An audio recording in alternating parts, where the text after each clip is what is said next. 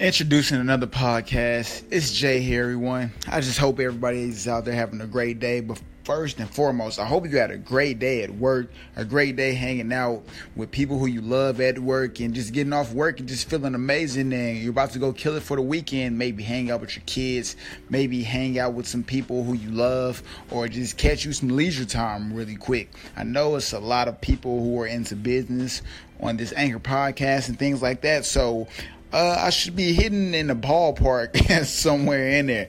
But what I really want to get to is this, everyone.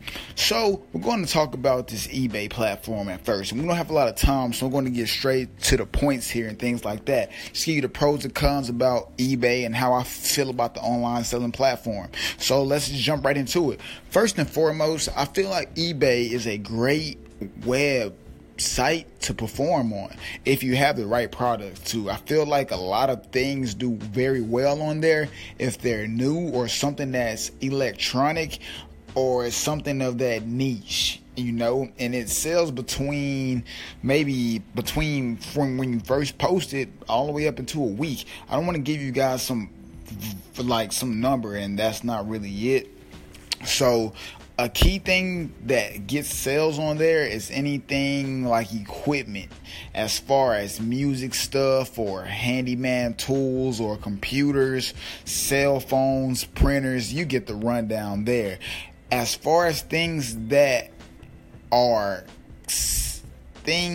sell, but it'll take a little longer, is clothing. It just really depends on brand. What's hot right now, it's Adidas and the Nike. And there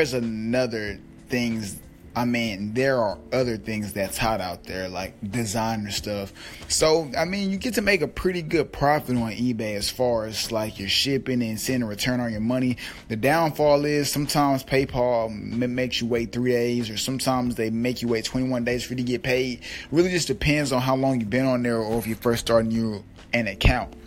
The cons of eBay is they give you this monthly invoice, right, of how much you owe them because you use their website or you use their platform, which is the same thing, and they want to hit you with the monthly charge because, companies have to get paid too. Businesses have to get paid too. So that's just one rundown of eBay. Do I prefer eBay for anyone? No, not really, unless you just really want to make that sale. Be aware you're going to pay that monthly invoice. I'm sorry I couldn't get to all of the points, but I gave you 2. So come back tomorrow and I'll give you 2 more and we'll just cover this whole eBay rant. It's Jarvis here. I hope everybody having a nice night. I hope you keep killing it.